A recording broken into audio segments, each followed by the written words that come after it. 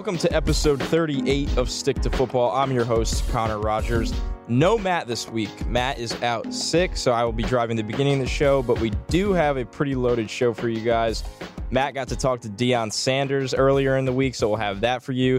Kennedy will be joining me later to answer all your draft-on-draft questions, but as always, going to take you around the league. A lot going on right now, and I think the most interesting is something that happened earlier in the week is Josh Rosen again coming out in the media and kind of seems to be avoiding going to Cleveland. At least he's not directly saying that, but Rosen is saying he would rather slip in the draft a little bit instead of being a high pick going to a bad situation, which if you look at the draft order, the Browns will be picking first overall. That is solidified. It seems like the Giants will be at least picking in the top 3, and it's no secret that I think Rosen kind of prefers the Giants as the destination there. So I think that's a situation to keep an eye on. It's very interesting going forward to see how if Rosen can really pull what most people are calling an Eli Manning or a John Elway situation where he drives his destination rather than just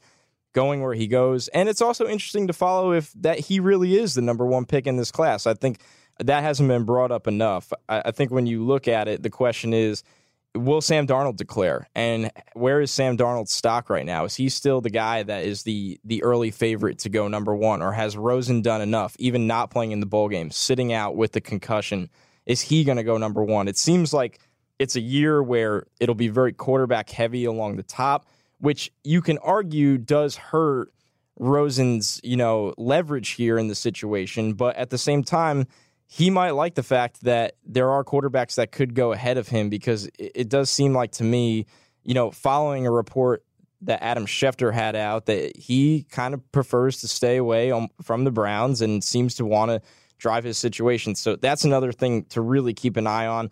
I do want to go through some of the bowl performances here and make some CFB playoff round 1 predictions, but over to the NFL, some other interesting news this week. I think the Bruce Arians situation, a report came out that Arians will part ways from Arizona after this year, and then there was conflicting reports that that's not confirmed yet, that the team hasn't made a decision or that Arians hasn't made this decision. So conflicting reports there, but if you've been a listener of the show now dating back to summer, something me and Matt have talked about when we talk about head coaching vacancies is Arizona has been a potential job that could be available after this year. This is going all the way back to summer because we don't know the future of Bruce Arians, not only in Arizona, but in the league as a whole. He's one of the older coaches in the league right now. There's speculative concerns around his health, but nothing confirmed there. He is 65 years old. He will turn 66 early on next season. So it's kind of interesting because it's a matter of nobody really knows what to believe here. But I want to get on my gut instincts and what I'm hearing with this. I do think the Bruce Arians era will be ending after Week 17, or at least that'll come on later down the road of this offseason. I don't think he'll be with Arizona next year, and I don't think it's an Arizona problem. I think it's a matter of Bruce Arians will be at least taking a year off from the NFL, and it makes the coaching searches that much more interesting because you have to ask yourself, what kind of situation is Arizona right now? You're looking across the league right now of where coaching vacancies could lie. Obviously, the New York Giants are one of the top destinations. We could see maybe a job like Tennessee Titans open up. I think both those teams we've talked about in the past would be very, very possible destinations for New England's Josh McDaniels.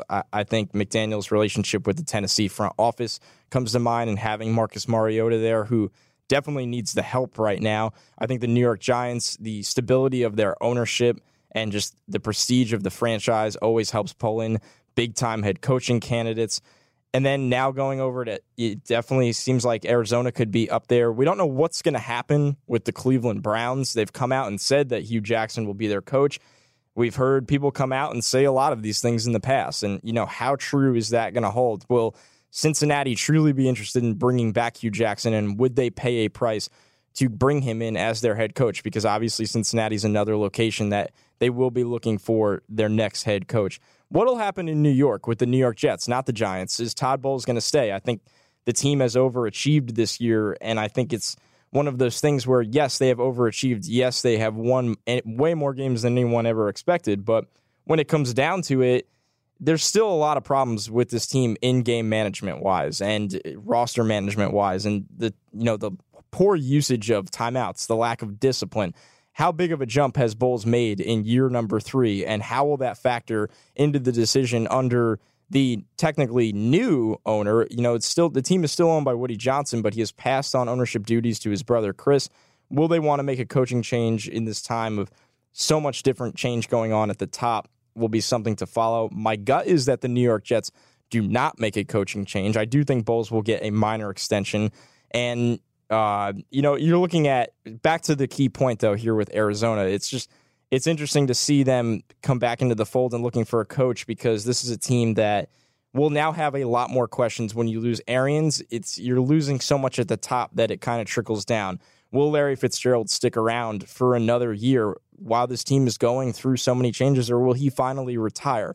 Will Carson Palmer be back? I think this is a team that has to invest heavily into the quarterback position sooner rather than later. But the question is, do they have the right draft position or draft capital to go make a move and get that guy? So a lot of changes coming to Arizona this offseason, just another team in the fold that will be going through head coaching changes, that will be going through significant roster changes, and that will once again enter this wild quarterback sweepstakes we're going to have this year. And moving on to a performance here, that a guy that will be a key part of the quarterback sweepstakes, not through free agency, but through the draft, Josh Allen of Wyoming, a guy that we've talked about, a guy that's been on the podcast with us before. It's interesting. Allen had a really rough season after all of the spring and summer hype of potentially being the number 1 overall pick. You've heard it all. 6'5", 240 pounds, athletic, cannon arm, everything you want out of a quarterback in terms of raw traits. And then you look at the on-field play. He's completed under 57% of his passes in both his seasons as a full-time starter in Wyoming. And at some point, you have to wonder, is this all going to translate on the football field? Allen sat out since November after hurting his shoulder after a very tough start to the season. A disappointing start against Iowa in a 24-3 loss where the offense could not get much going. And it seems like every time Allen was in the national spotlight, 2 weeks later against Oregon, completing 9 of 24 passes. That's 37%. No touchdowns and a pick. Yet again, playing bigger programs and struggling before the injury. Sits out a couple games, comes back for the bowl game against Central Michigan, and they win 37-14 in the first quarter where he threw for 3 touchdowns. He only threw for 154 yards the entire game, but came out, looked more accurate than he had been, looked healthy, was climbing through the pocket, was making big throws. And now it comes down to, is the hype train, reignited for Josh Allen? I think the answer is no. I think there should always be a buyer beware, label when you're talking about bowl season. And this is the perfect example to me. A bowl game does not make up for 2 years of film. Now, will that change the NFL's perspective? Can he gain more momentum if he does eventually accept an invite to the Senior Bowl, assuming he can get his graduate credits? Does he have a good combine? How does he interview? The NFL is clearly looking for reasons to make Josh Allen a first-round pick. Maybe a top 20 pick, maybe a top 15 pick. This was the start of that process of getting back to that. Now, I will sit here and say, if Josh Allen ends up being a successful NFL quarterback, it will be one of the bigger outliers at the position in draft history. Because you go across the board, and one thing that you really can't bet on getting better, no matter who the coach is, no matter what mentor you bring in, no matter what supporting cast you put around him, asking for an accuracy jump when you are what you are. You really are what it says you are. You're a 56% passer. Is that going to climb to what really needs to be in the 63, 62% range in the NFL, where everything gets that much faster? The windows get tighter. The pressure is way tougher from the front seven. What you're asked to see and do is so much harder. So it's just a buyer beware label. And I hate to be the negative Nancy in the room here on the Josh Allen situation. This is something that me and Matt go back and forth on all the time. This is a guy that Matt, understandably had very high hopes for over summer and said he has all the talent to be a number one pick, but we have to see it on the field. And it just hasn't translated there. And one first quarter of a bowl game does not change 2 years of film for me. So when you're looking at how the quarterback situation is lining up in the draft, it's getting very interesting because we're still waiting for it to be official for everyone to essentially declare. But Rosen, I know he had the concussion, but, being on pads and warming up on the field, it looked healthy before the bowl game, didn't play. I think it's safe to say Josh Rosen's going to declare no matter where he wants to go or doesn't want to go. My gut feeling is that Sam Darnold declares too because it's very hard to pass up being a bona fide top 3 pick. Very hard. Josh Allen, obviously, is one of the rare guys that he's going. He's officially declared. He's packing his bags this year for real, not changing his mind at midnight like last year, and he's going to the NFL. What's going to happen with Lamar Jackson? We've talked about it many times. The NFL is, a lot of different guys are saying, hey, he's probably going to slide to day 2, but this is a guy that's going to test off the charts and another guy that could really climb into that round one range. And Baker Mayfield's already there. So the quarterback sweepstakes is on. There's so many head coaching, spots open. And when you get a new head coach, it becomes very interesting because oftentimes front offices tie a quarterback to them. It gives them the best chance to succeed. It gives them a guy that really builds the identity of the team. It gives them a fair chance because you're not consistently attaching bridge quarterbacks to them, guys that just kind of get you by until you find the guy. They're usually very proactive right away in getting their guy. So it's going to be wild, and we're getting really closer here. As we're entering the final week of the NFL season, we're getting that much closer to what's I truly believe is going to be one of the most hectic off seasons we've had in quite some time. And, moving on, though, to another bowl performance, a guy that every time you turn on the TV and you get to watch him in the national spotlight, he shines. And every time you hear him talking about his draft stock, it's all over the place. Rashad Penny from San Diego State playing against Army. And listen, you hear Army and you think, oh, well, it's Army. But, Army had a very solid year and had some really tough players up in that front 7 on defense. Rashad Penny, 221 rushing yards on 14 attempts. That's almost 16 yards per carry with 4 touchdowns. And the 4 games before this, he went over 200 yards in every single game. You're talking about, a 5'11", 220-pound back that is really carrying the workload for his team.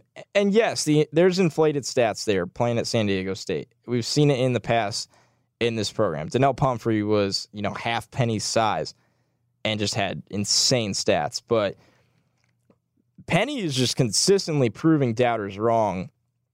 I'm not saying he belongs in the Saquon Barkley and Darius Geis, maybe not even Ronald Jones area of this draft, but I think he's going to go top 60, or he should go top 60. And you have a guy that has shown he's not, an elite pass catcher, but he can catch the ball.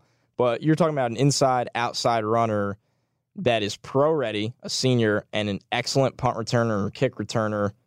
That's another big-time bowl performance. For a guy that didn't have to play, to be honest with you, a guy that really he didn't have to play, I believe he's confirmed for Mobile, Alabama. He's going to go through all the workouts. He's doing all the right things to show that he belongs in that round 2 conversation. And it seems like as we get closer and closer to the draft, he's going to keep climbing his way there.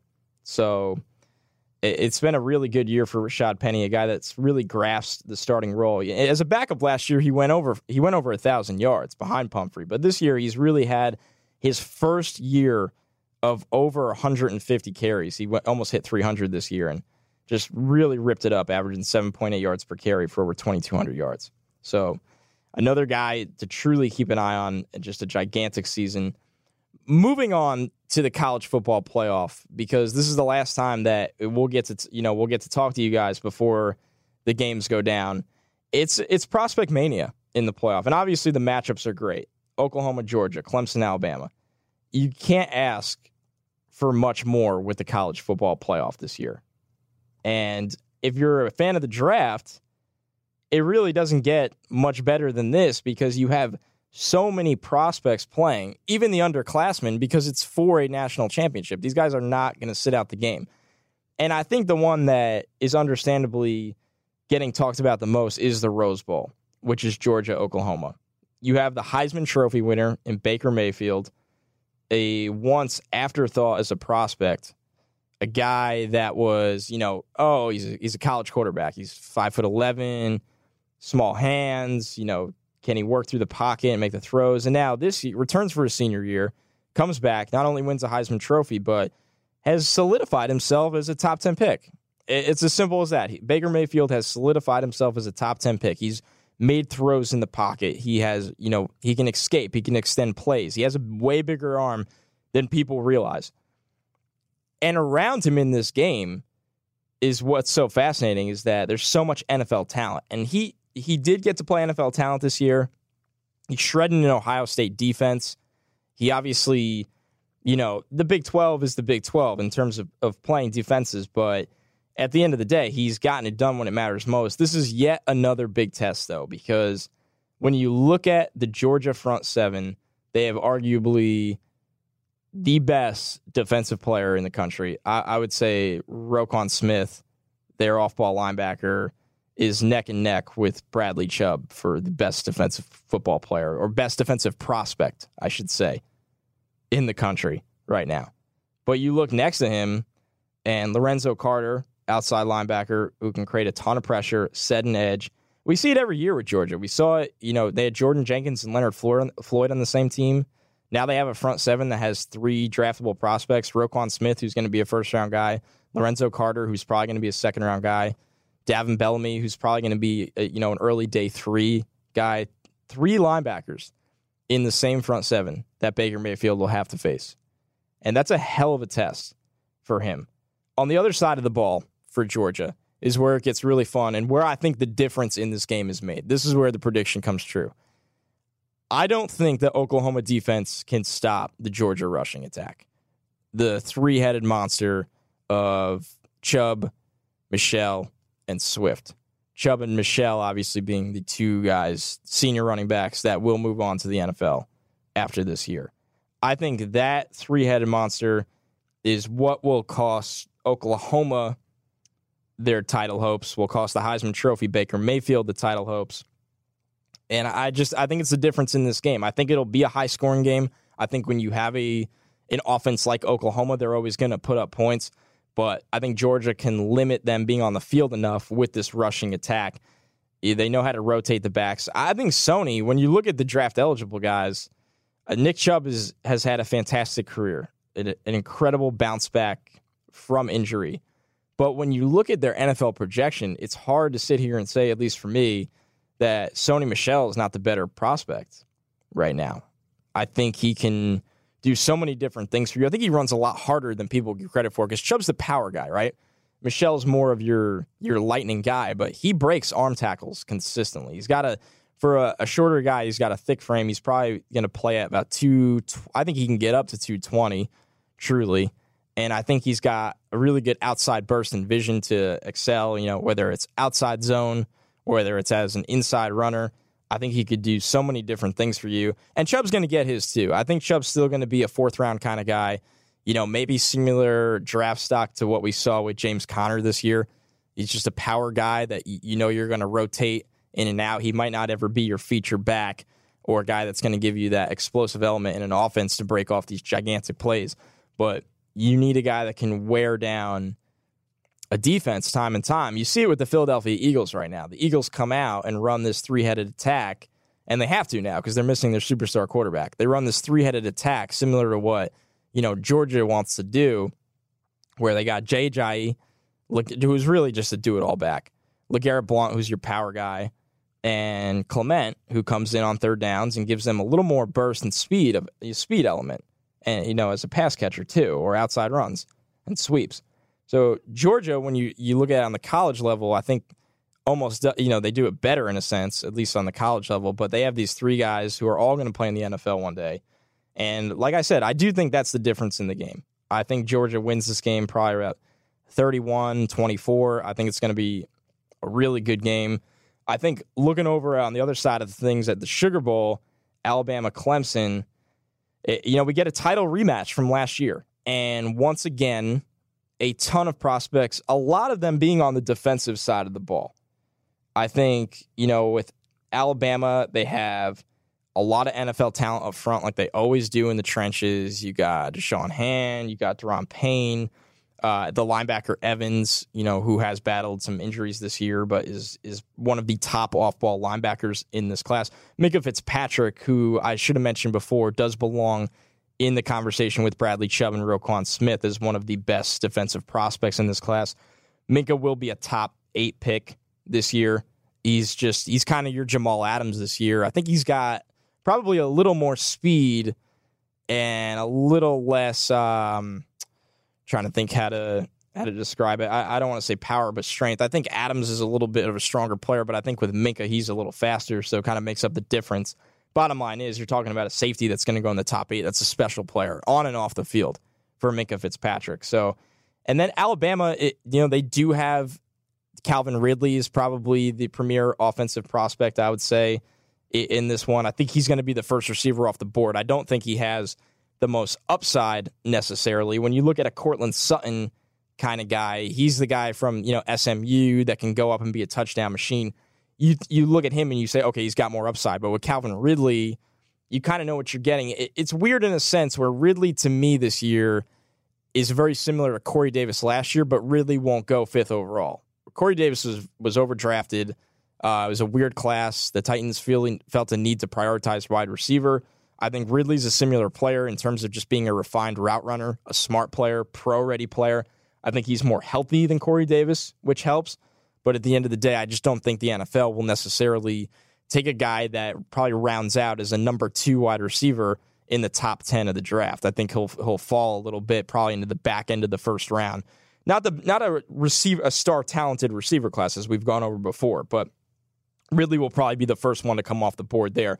Looking on the other side of this game for Clemson, they have a receiver of their own in Deion Kane that's kind of Mr. Big Play, and I think he's been hurt by the quarterback situation since Deshaun Watson left. When you look at Deion Kane in terms of production, when he had Deshaun Watson, it's just simply a different player. In 2015 with Watson, he was averaging over 17 yards a catch. In 2016 with Watson, he averaged over 19 yards per catch.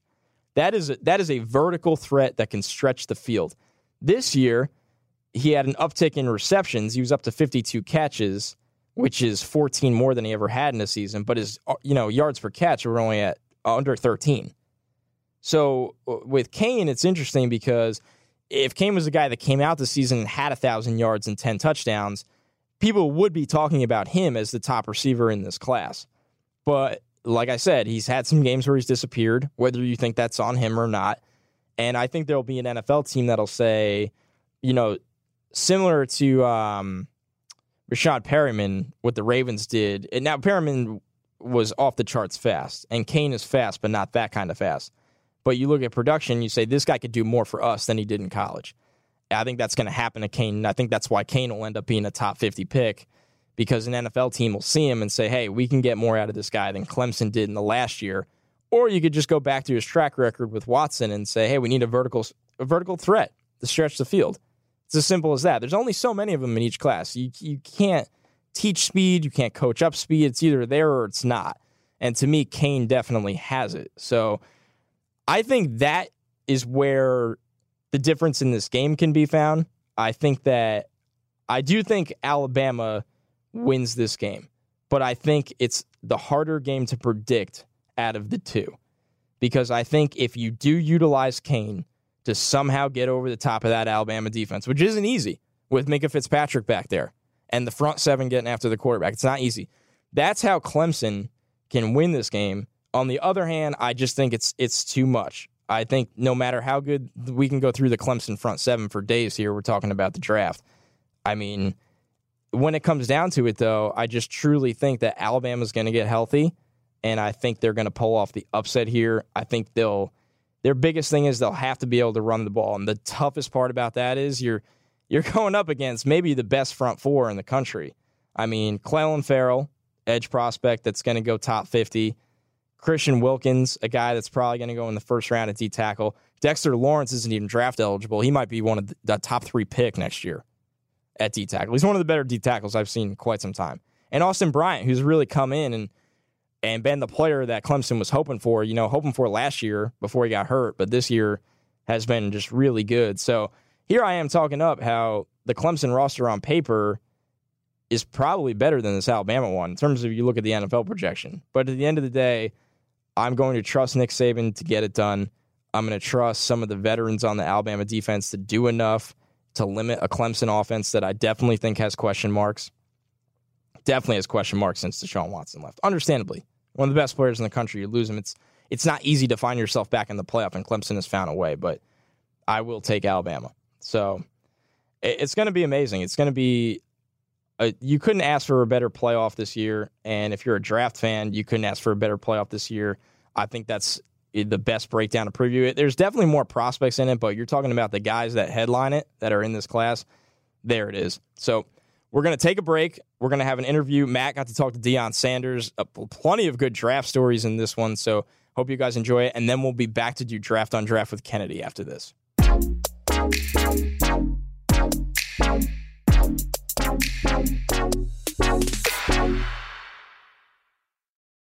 All right, guys, we are thrilled today to have on our first Hall of Fame guest, Mr. Deion Sanders, who was an amazing player, been a great analyst. And one of the biggest questions we got when we announced we were going to have you on, Deion, people wanted to know, how the heck do you still look so good, man? People want to know. Botox Cosmetic. There you go. I know that sounds strange and far-fetched, but that is the absolute truth. When you approach 50, and I've hit that threshold of 50, I wanted to be 50 and fine, 50 and 50 and just off the hook, and I wanted to be at my personal best. So that inserts Botox Cosmetics. They help me to continue looking the way I look, the swag the way I have, just the overall this outward appearance that says, you know what, this guy's prime time, baby. Now, one of the other things that we've heard about that I need to get myself and my co-host hooked up on is the 21 Days of Prime. You got to fill us in, man. Life-changing stuff here, right? Well, it depends on what aspect. When you talk about 21 Days of Prime, it's just pretty much a mindset, a way of life. It's to do right, live right, eat right, think right, make the right decisions, conditioning, health, wellness, all of above for 21 straight days. Now, that creates a habit. Anything you can consistently do for 21 straight days, it creates a habit. And that's what we want to create, the habit of changing your whole lifestyle and be productive for the entirety of the 21 days and thereafter. And it's guaranteed we're going to look like you after 21 days, right? That's part of the deal? Well, I don't know if you're going to look like me because you got to eat right. Eating right and doing the necessary things to provoke change is very, very vital in this 21 days. Absolutely. I love it. So we're primarily an NFL draft podcast, and I'm 34 years old. So I'm coming up in this business as a fan, watching you with the Falcons and with the Niners. And over the years, I've always heard these crazy stories about your pre-draft with the combine and things like that. So you have to tell me if this is a true story. The rumor I've always heard was that you're sitting in this room and the New York Giants are giving this test, and they throw it on the desk and you raise your hand and say, "Excuse me, sir, what pick do you guys have?" And they're like, "We have pick number 10. And you say, "I'm going to be gone way before then." And you get up and leave. Is that a true story? Yeah, it's a true story, but you got to understand there's a lie laced in every bit of truth in life. Those are the best stories, the ones that there's a little bit of lying in the truth, and I don't lie. So what happened is, back in those days at the combines, it really wasn't police like it is now. So the lobby was everything. There was every agent, scouts, teams, fans. It was everything engulfed in this lobby. And by the time you trying to get away from the crowds and the rigor and monotonous of the combine, I backed myself into this room. And I guess when I walked into this room, they thought I was coming in to take this test. And they handed me a test. And I sat down because I was trying to be hospitable and polite. You don't know who's who. And I start looking around the room and start seeing everyone else taking this test with their heads down like it was the SAT or ACT. And I'm sort of like, hey, man, what is this? So finally, I'm like, what is this? And the test was a thick test. It wasn't like a little 2-sheet test. This test had some girth to it, like phone bookish, like and encyclopedia-ish, type thickness to it. And I said, excuse me, I don't mean to be rude, but what pick do you guys have? And true statement. They said, I think we had a 10th pick. I said, oh, no, I'll be going long for it. And I got up and walked out. That was all honesty. That was a true story. So they actually had the 18th pick. They took a center from Minnesota that I've never heard of. So it worked out. It worked out pretty well for you anyway. I would say so. It worked out pretty good. All right. The other big story about you at the Combine was that you ran a 4.27 and we're out of there. You were like, that's enough. That's good enough. I'm going home. I'm going to be a top 5 pick. The 4.27 is verified. We have people who were there like Charlie Casserly. It says, yeah, that's the time on it. Is that really the only thing you did? Because it was, it was before NFL Network. We didn't get to see what everyone was doing all week. Yeah, I was considered the top DB on the board. So it was really, what am I there trying to prove? Not only the top DB, I had film to back up to substantiate what they saw, what they were going to see in a 40. Oftentimes at the Combine, you have guys compete trying to better themselves because what they put on film isn't suffice enough. So I didn't need film to accompany what I was already projected to be. So I was really there for one thing. And that was it. Just to run the 40. That was it. It's so different now. And that was it. I mean, could you? Yeah, pretty much. I mean, like John Ross last year was hurt, so he ran the 40, did his 4.22 and went home.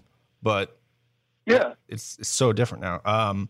So the other thing you are known for, I mean, outside of being, a Hall of Fame player and a great return man, you were known as a Hall of Fame trash talker. So I have to ask, who is the best trash talker you ever went head to head with? See, now that's the lie. Remember I told you all good stories, a little bit of lie and every truth. That's the lying part. I never talked on the field. Really? Never once in the professional rankings, and I never did that. I never disrespected my opponent. I never went head to head talking junk on the field whatsoever. I respected guys too much. I respected their climb. I respected their journey.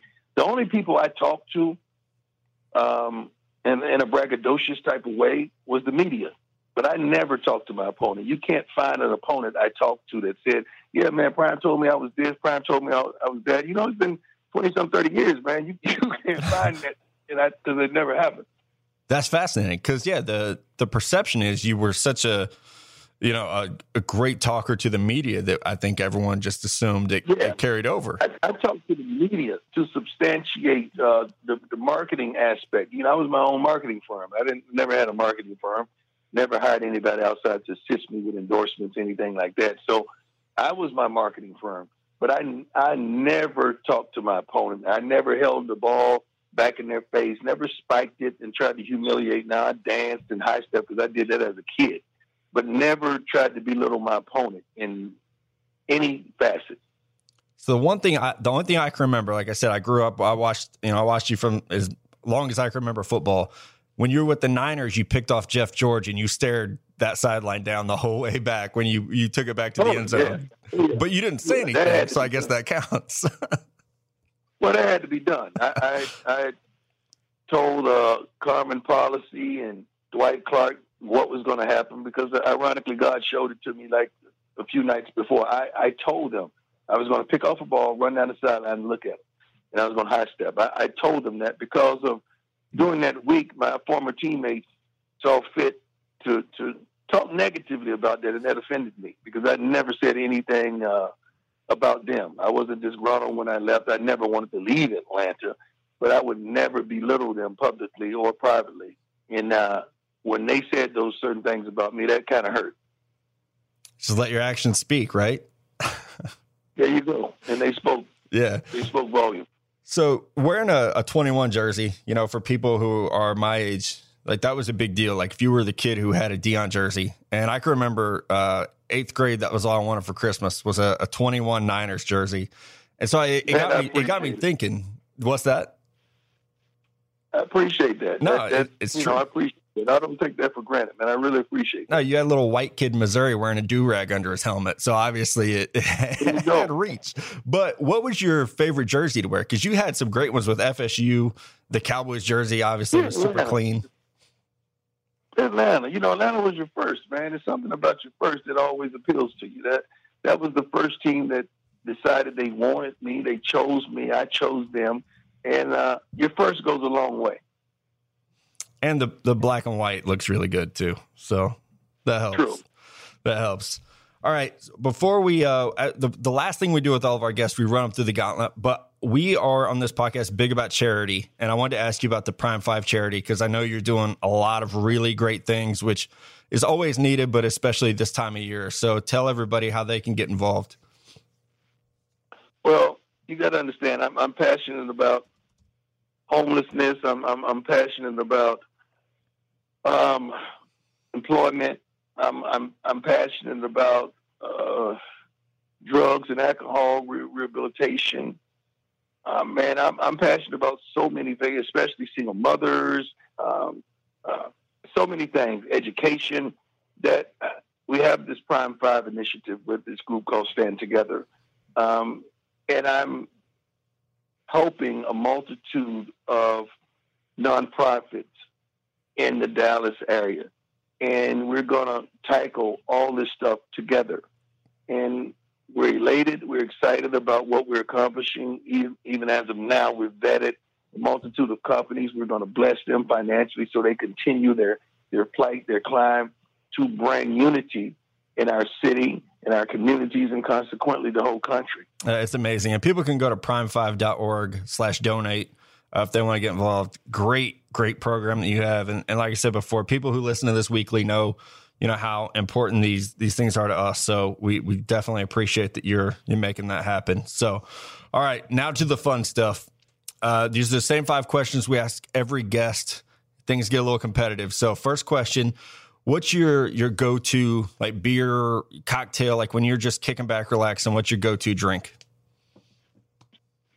Sweet iced tea. I've never tasted alcohol in my life. Is that right? That's amazing. Good for you. I do not lie. Never tasted alcohol, never been high, never smoked, drank anything in my life. Sweet iced tea is my beverage of choice. Yeah, especially if you're in the South. You cannot beat a sweet iced tea in the South. All right. If you had one superpower, what would it be? It would be like a daily Santa, like to really allow someone to fulfill their hopes and dreams and desires, not wants, but needs. I would want to fulfill needs, not wants. That is by far the best answer we've gotten on that one.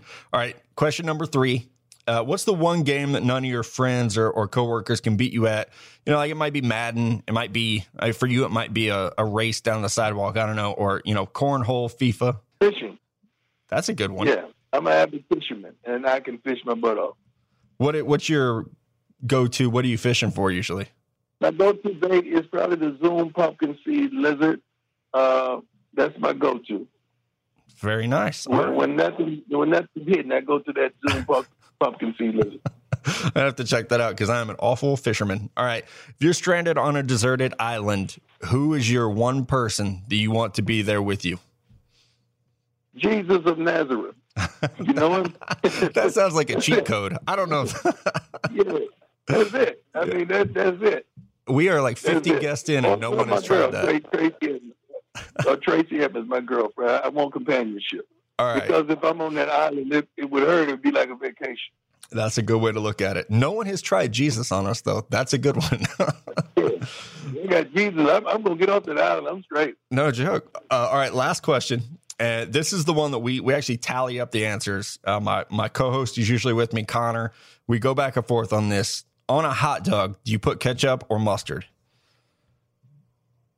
Both. You got to, but if you could only pick one. Oh, if I got to pick one, I got to pick ketchup. Man, I'm getting just killed in this thing. All right.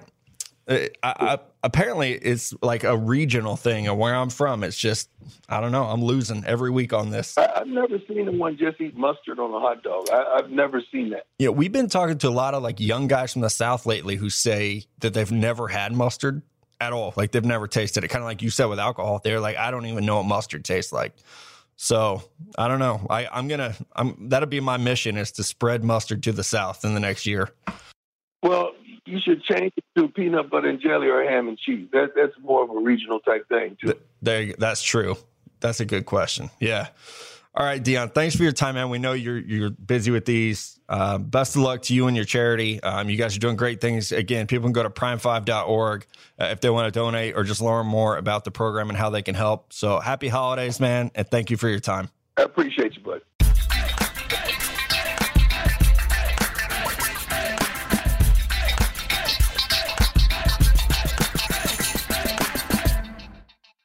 Welcome back to episode 38 of Stick to Football. A big thank you to Deion Sanders for spending some time with Matt, telling some really cool stories. It was awesome having Prime on the show. And now it's great for me to be joined after an opening monologue of just me by myself for a half hour. Kennedy is kind enough to join me for some Draft on Draft. What's up, Kennedy?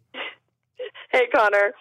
Okay, so each week everybody wants to know how can they follow in your footsteps?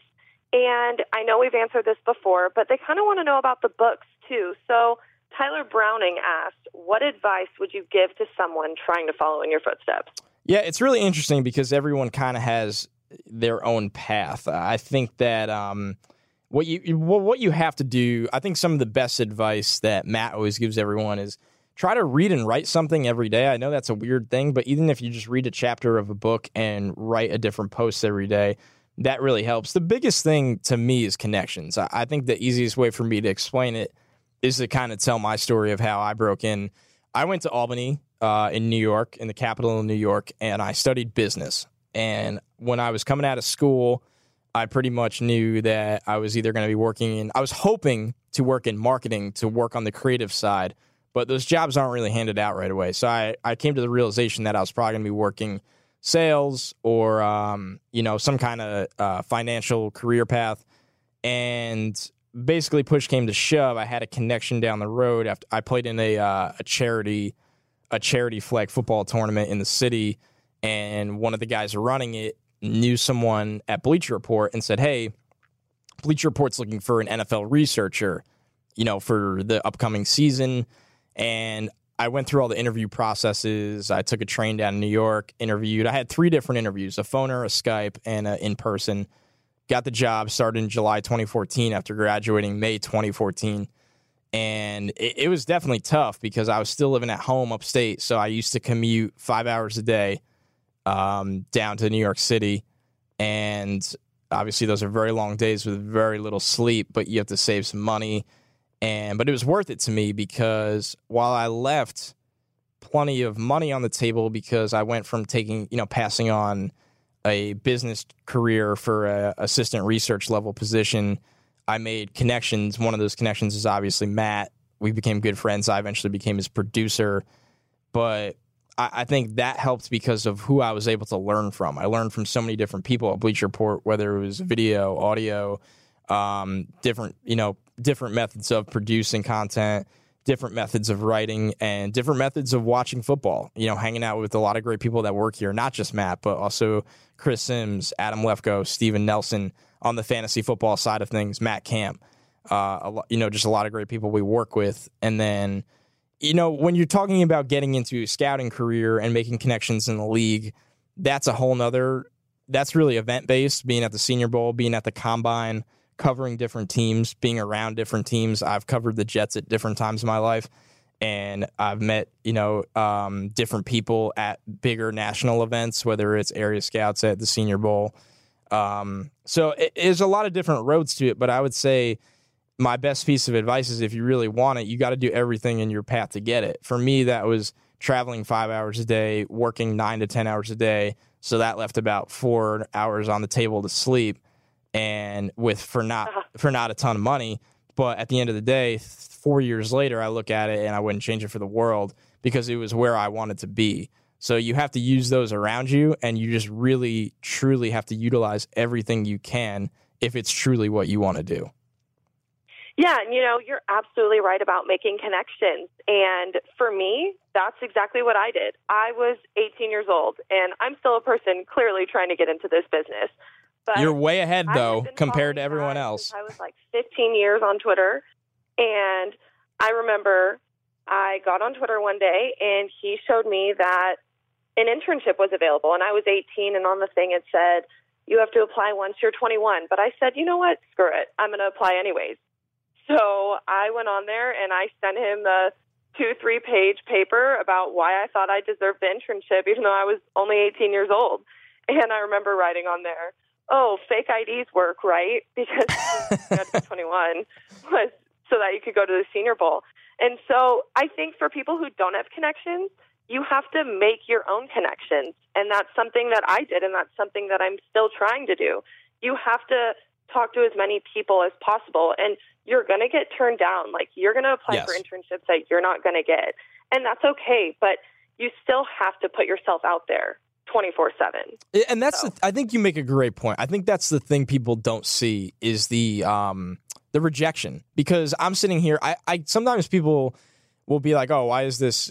I just turned 26 recently, and they're like, why is this 26-year-old, on a podcast doing this? And I don't think they saw the failures. I can't even tell you how many times when I was in college, I applied probably for every NFL team, different positions, like 50 times. I was willing to go anywhere, literally anywhere, to work for an NFL team. And I never heard back once, not even a, hey, maybe in the future, or hey, like, I'm talking like free internships. I'm like not paid. I'm talking not paid. Real careers for multiple teams across the league and multiple media outlets. And I finally broke through because I was literally doing a charity tournament and met somebody running it that knew someone at Bleacher Report and was like, hey, we heard of this position. And and then you got to take it and run from there. That's the ticket in. That's not the ticket through. Like, once you're in, there is so much competition to get your own platform to speak on. So you better be the fucking, as good as it gets, the fucking best at what you do, because when you're wrong, people will always make sure they point that out. And when you're right, most of the time people will not, which is fine. But that's why you have to be the best, and that's why you have to prepare yourself and have not only the right people around you, but the right resources around you to make it work. Mm-hmm. All right, so Jer Schmidt this week asked, you talk about people rising during the Senior Bowl week, but are there any players whose stock took a hit during the week? Yeah, this is a funny one. So before the show, he came in a little early today and was prepping for it and reading through these, which we usually don't, but sometimes me and Kennedy have to push questions for the Friday show or the following week show, and we had so many because you guys have been so great to us that we did have to push a couple for next week. So if you don't hear your questions today, we will definitely get to it next week. And I was telling her a story. It's very rare to see somebody's stock drop at the Senior Bowl unless you just didn't expect certain things. If you thought a guy was way more athletic because you overprojected him, then you see him in person, you're like, oh, he's kind of just a guy. That's different. One guy for me, it's funny because I saw him live during the season. Amba Edetawa from Syracuse. I saw last year. I went to see him in person when Syracuse and Notre Dame played at MetLife Stadium, and he torched Notre Dame. I'll have to pull up the stat line, but I was like, this guy is an absolute monster in terms of just ripping them apart. And then you go down to Senior Bowl, and I'm not going to pretend I do radio up in Syracuse. I do it obviously via the phone because I live in New York City, but I do radio. So they were really excited about Amba Edetawa's potential pro career. So they'd ask me about him all the time. And I was like, I actually have seen him in person, and I'm pretty impressed. He almost had 1,500 yards, and he had 14 touchdowns for Syracuse that year. So obviously just an absolute huge year. And then we get down to the Senior Bowl, and he literally can't catch. He just can't catch anything. And that Notre Dame game, he had 7 catches, 134 yards, and a touchdown. And we get down to the Senior Bowl, and I knew he wasn't the quickest guy off the line. I knew he wasn't this, superb athlete, but a guy I thought that could turn into a possession guy at the next level as a 5th-round pick. And we got down to Mobile, and he just couldn't catch anything. It's interesting that that's literally the only person that you can think of. I mean, it kind of shows how much the Senior Bowl really impacts people positively and not negatively. That's really the only guy you could think of. No doubt. The Senior Bowl does such a good job of building a community atmosphere. A lot of people have messaged me over the last couple of weeks asking that, like our buddy Tyler that asked the first question of the show, how do you follow our footsteps? A lot of people have messaged me over the last weeks, hey, guys, should I go to the Senior Bowl? If I do invest in making the trip, would you guys mind spending a couple minutes with me to answer some questions? And I always say yes, because, I mean, number one, I've been there before. Number two, make the trip, because it's such a good community. Everybody talks to everybody, and I think they do a really good job of letting the players develop relationships, not only with the teams that are there, but the media that's there. And I think that helps because you're looking for, the positives with these guys, because let's be real, majority of them aren't top 10 picks. The seniors, it's mostly underclassmen usually. Yeah. But that was this case where I legitimately felt bad because I thought he was a better player than what he showed that week. But it was a rough Senior Bowl performance. And you're right, Kennedy. It's weird that I can really only have one that notably comes to mind. Yeah. Colin Shea on Instagram asked, now that the Browns have solidified the first pick, would it be crazy if the Browns didn't pick a QB at number one? Yes, it would be absolutely insane. I don't think Dorsey will make any gambles that Sashi Brown did. I think the franchise as a whole has positioned themselves where they have to take a quarterback number one because, let me put it like this. Yes, the Browns might also be picking fourth overall, thanks to the Houston Texans. You can't take any risk of missing your guy. You might have a Josh Rosen or a Sam Darnold or a Baker Mayfield as your fourth best player on the board. But if they're your top quarterback, that means they're going number one. Because you can't risk it. You can't risk missing them. So let's put it like this. If the Browns don't take a quarterback number one overall, it would be the most shocked I've ever been in any draft. Now, say Josh Rosen doesn't declare because of the Browns. What do you think about that? I think they'll take Sam Darnold. I actually have a theory that they will take Sam. If Sam Darnold declares, I think Sam Darnold will be the number one overall pick. I don't think it would be Josh Rosen. I don't necessarily agree with that, but I think Dorsey. Okay, knowing what I know, here's a little insider buzz for you. Knowing what I know about how the league thinks and how old school evaluators think, and I would consider Dorsey kind of in that class, I think Dorsey will take Sam Darnold over Josh Rosen. I really do. You said it. Yep. You said it first. I did. Take note, people. Sylvester Valderrama asked, if you could have draft Twitter understand one thing that they don't, what would it be? Character.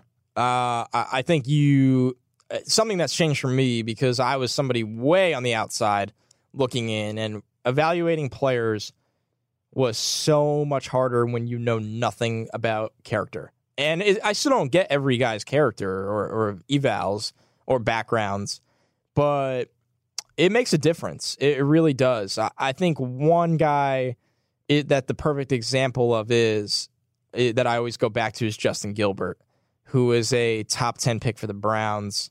And, everybody was like, this guy's an all-world talent. You look at Gilbert, prototypical size for a defensive back, 6 foot, a little over 200 pounds. He ended up being the 8th overall pick. He was an All-American. He was an amazing return man. And he goes to the combine and he runs a 4.35. And he jumps through the roof. And he puts up 20 reps on the bench. Whatever. Who cares about the bench? But bench, woo. But, yeah, right? But Justin Gilbert hated football. And Justin Gilbert did not want to play football after getting paid. And Justin Gilbert did not want to prepare like a football player. And when you don't give a shit, I don't care how talented you are, you're not going to be good at anything. So that's one thing I wish when draft Twitter loves a guy and they die on a hill for him and the media might be like, I think here's a good recent example. Another one, I won't go as long on this, is Malik McDowell. Everybody loved Malik McDowell, the football player. What's not to love? He was a freakish defensive lineman. Malik McDowell, I don't think hated football, but everybody that talked to anyone at Michigan State knew he didn't like to be coached, knew he didn't like to act like a professional off the field, and wasn't prepared to be in a men's league. And you take a prospect who was 20 years old when he was drafted. He turned 21 over the summer, and he still acts like a child. The ATV incident that cost him his season is one thing. The recent arrest video, it's just another problem. And if Malik McDowell never plays it down in the NFL, I mean, I would just shrug my shoulders and say, yeah, exactly. And we said this for so long, and people were like, well, you're wrong. He's great. I say, yes, he's great on the field. Would I invest a heavy pick in him as a person? No. And all he's doing is proving that to be true. So I think character is a big one. And I understand why people do struggle to grasp it, because it's when you can't access information, it's hard to fully believe in it. But it's a big one. And I think as NFL organizations are, finding out about all of this, scandals that are coming out, like, it is really important now that if you're drafting a guy, you want to pick a guy with great character. And somebody like Johnny Manziel, they took a risk on him and it didn't go well. And I think that's like a huge thing now, is that character's so important. And I wish draft Twitter would also just not tweet every 2 seconds right after something. Reactions. It's the most reactionary place on earth. It really is. I wish that, right after a play happens, instead of going right to your keyboard and tweeting something away, take a second and let everything play out. Because I feel like draft Twitter just makes all of these hot takes 24/7. That's what it is. That we didn't make so many hot takes. Yeah, well, and going back to the first question, because everything relates to that, following in the footsteps question, I'll tell you what won't get you anywhere is just trying to be different for no reason. And that's what hot takes are. So don't go that route. Joel DeAndre Morris on Instagram asked, how do you go about grading a kicker, and what's the best kicker prospect you've scouted? That's interesting. I will be transparent here. I've never been assigned to write up kickers. I thank God for that every day. Listen, going about grading a kicker, it to me is based on a couple different things. I think this is a big one where the mental aspect comes into mind so much, because their mental makeup is just so important. I mean, look at Roberto Aguayo, that was a second-round pick 2 years ago and an absolute colossal failure in the NFL for the Bucs.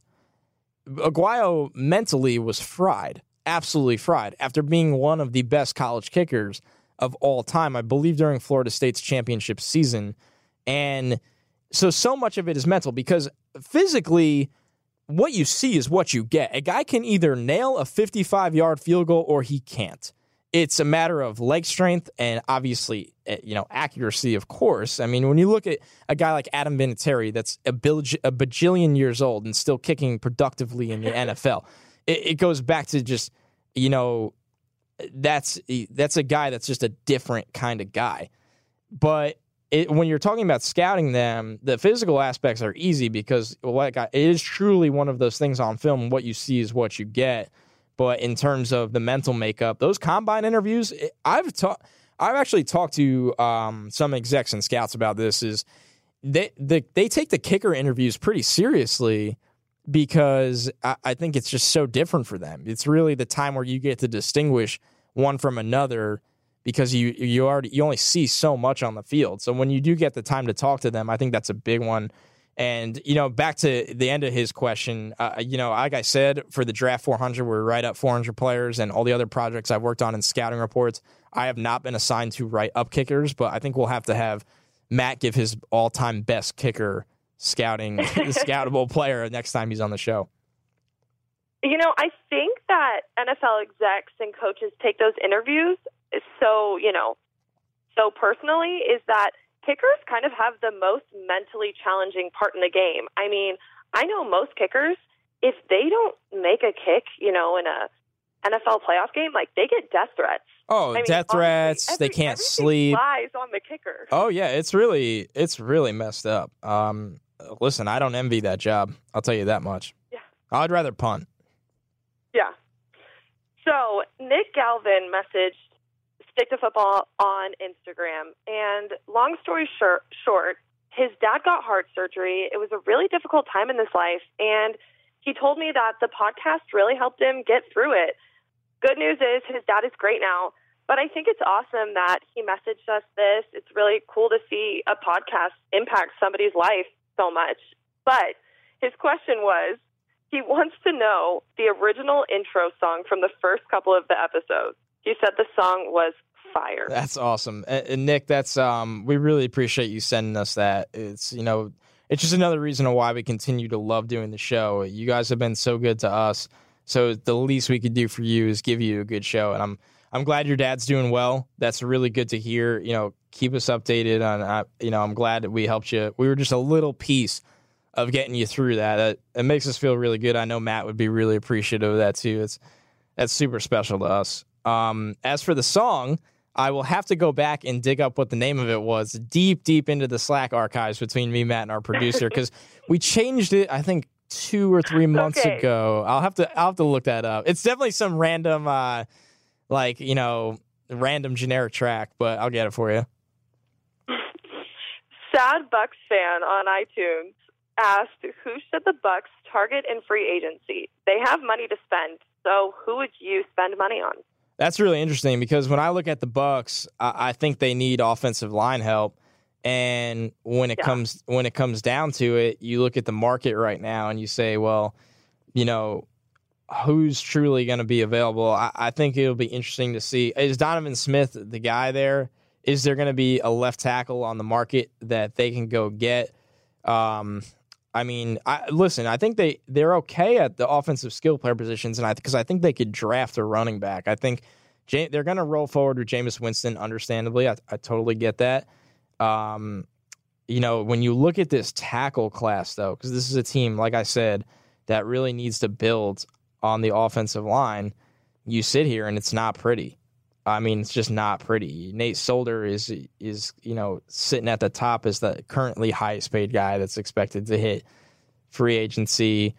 This is not the year to go solve your tackle woes, I think, in free agency. I think when you look at the center class, there'll be some answers there with Weston Richburg and most notably Corey Linsley from the Packers. I think he'll hit free agency, and I think he would be, a guy that you want to go out and get if you want to upgrade your center position. So I think when you look at the Bucks, I think when it comes down to it, they definitely could use some help in the secondary, maybe Malcolm Butler or Tremaine Johnson to temporarily plug the holes there. But going back to finding a way to fix this group in the trenches up front, I think they have to look at the draft, and I think they seriously have to think about, they're going to be picking very high.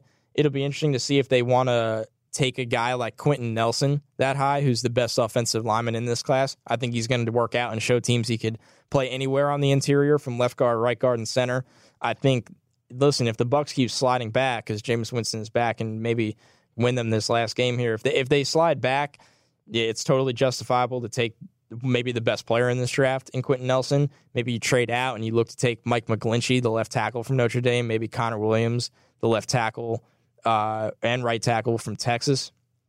I think there's guys on day two. I think Billy Price is a guy from Ohio State that could play center and guard. So, I know you asked a free agency question, but to me, with the Bucks, the biggest need is offensive line, and I don't think you want to go into free agency looking to buy an offensive line this year out of all years. But I think their answers do lie within the draft, and I think if they do figure that out, this is a team that can really flip the switch with the right coaching hires, with the right draft. This is a team that can, be competitive next year. It was a bad year.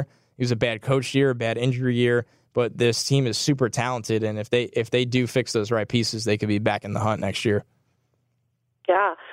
Jake Stillwell asked, who are the guys that will benefit the most and be big-time risers thanks to the draft process, like the Senior Bowl, Combine, and Pro Days?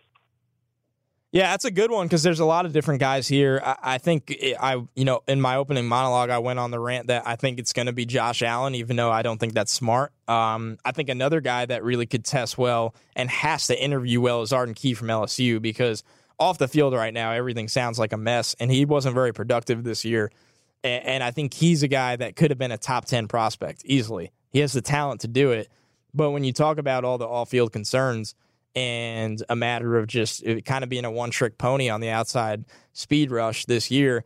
You want to see more. And those guys, we've seen it, and I don't want to make this comparison because he's not this guy, but we've seen Barkevious Mingo a couple of years ago go kill the combine, and just he was taken 6th overall by the Browns, of course.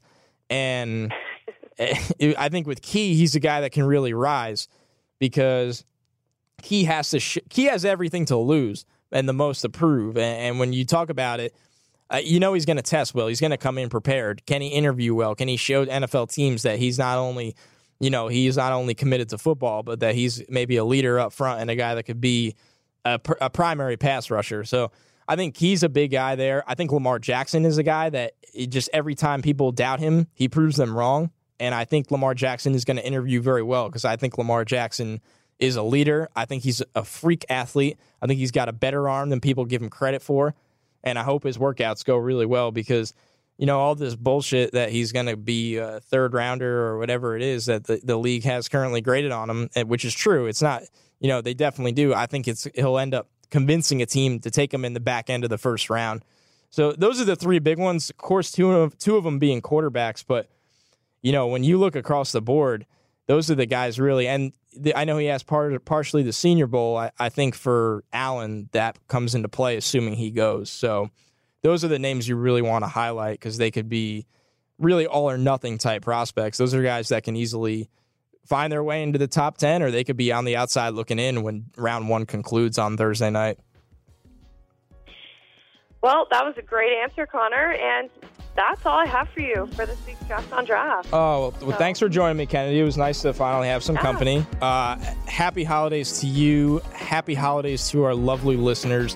Appreciate you guys so much. We're going to be back next week. I'm hearing rumors that Connor Williams, one of the top offensive tackle prospects, might be joining us next week. So we'll see how that plays out. But yeah, so looking forward to a great episode 39. Thanks for joining us for episode 38. I will catch you guys next week.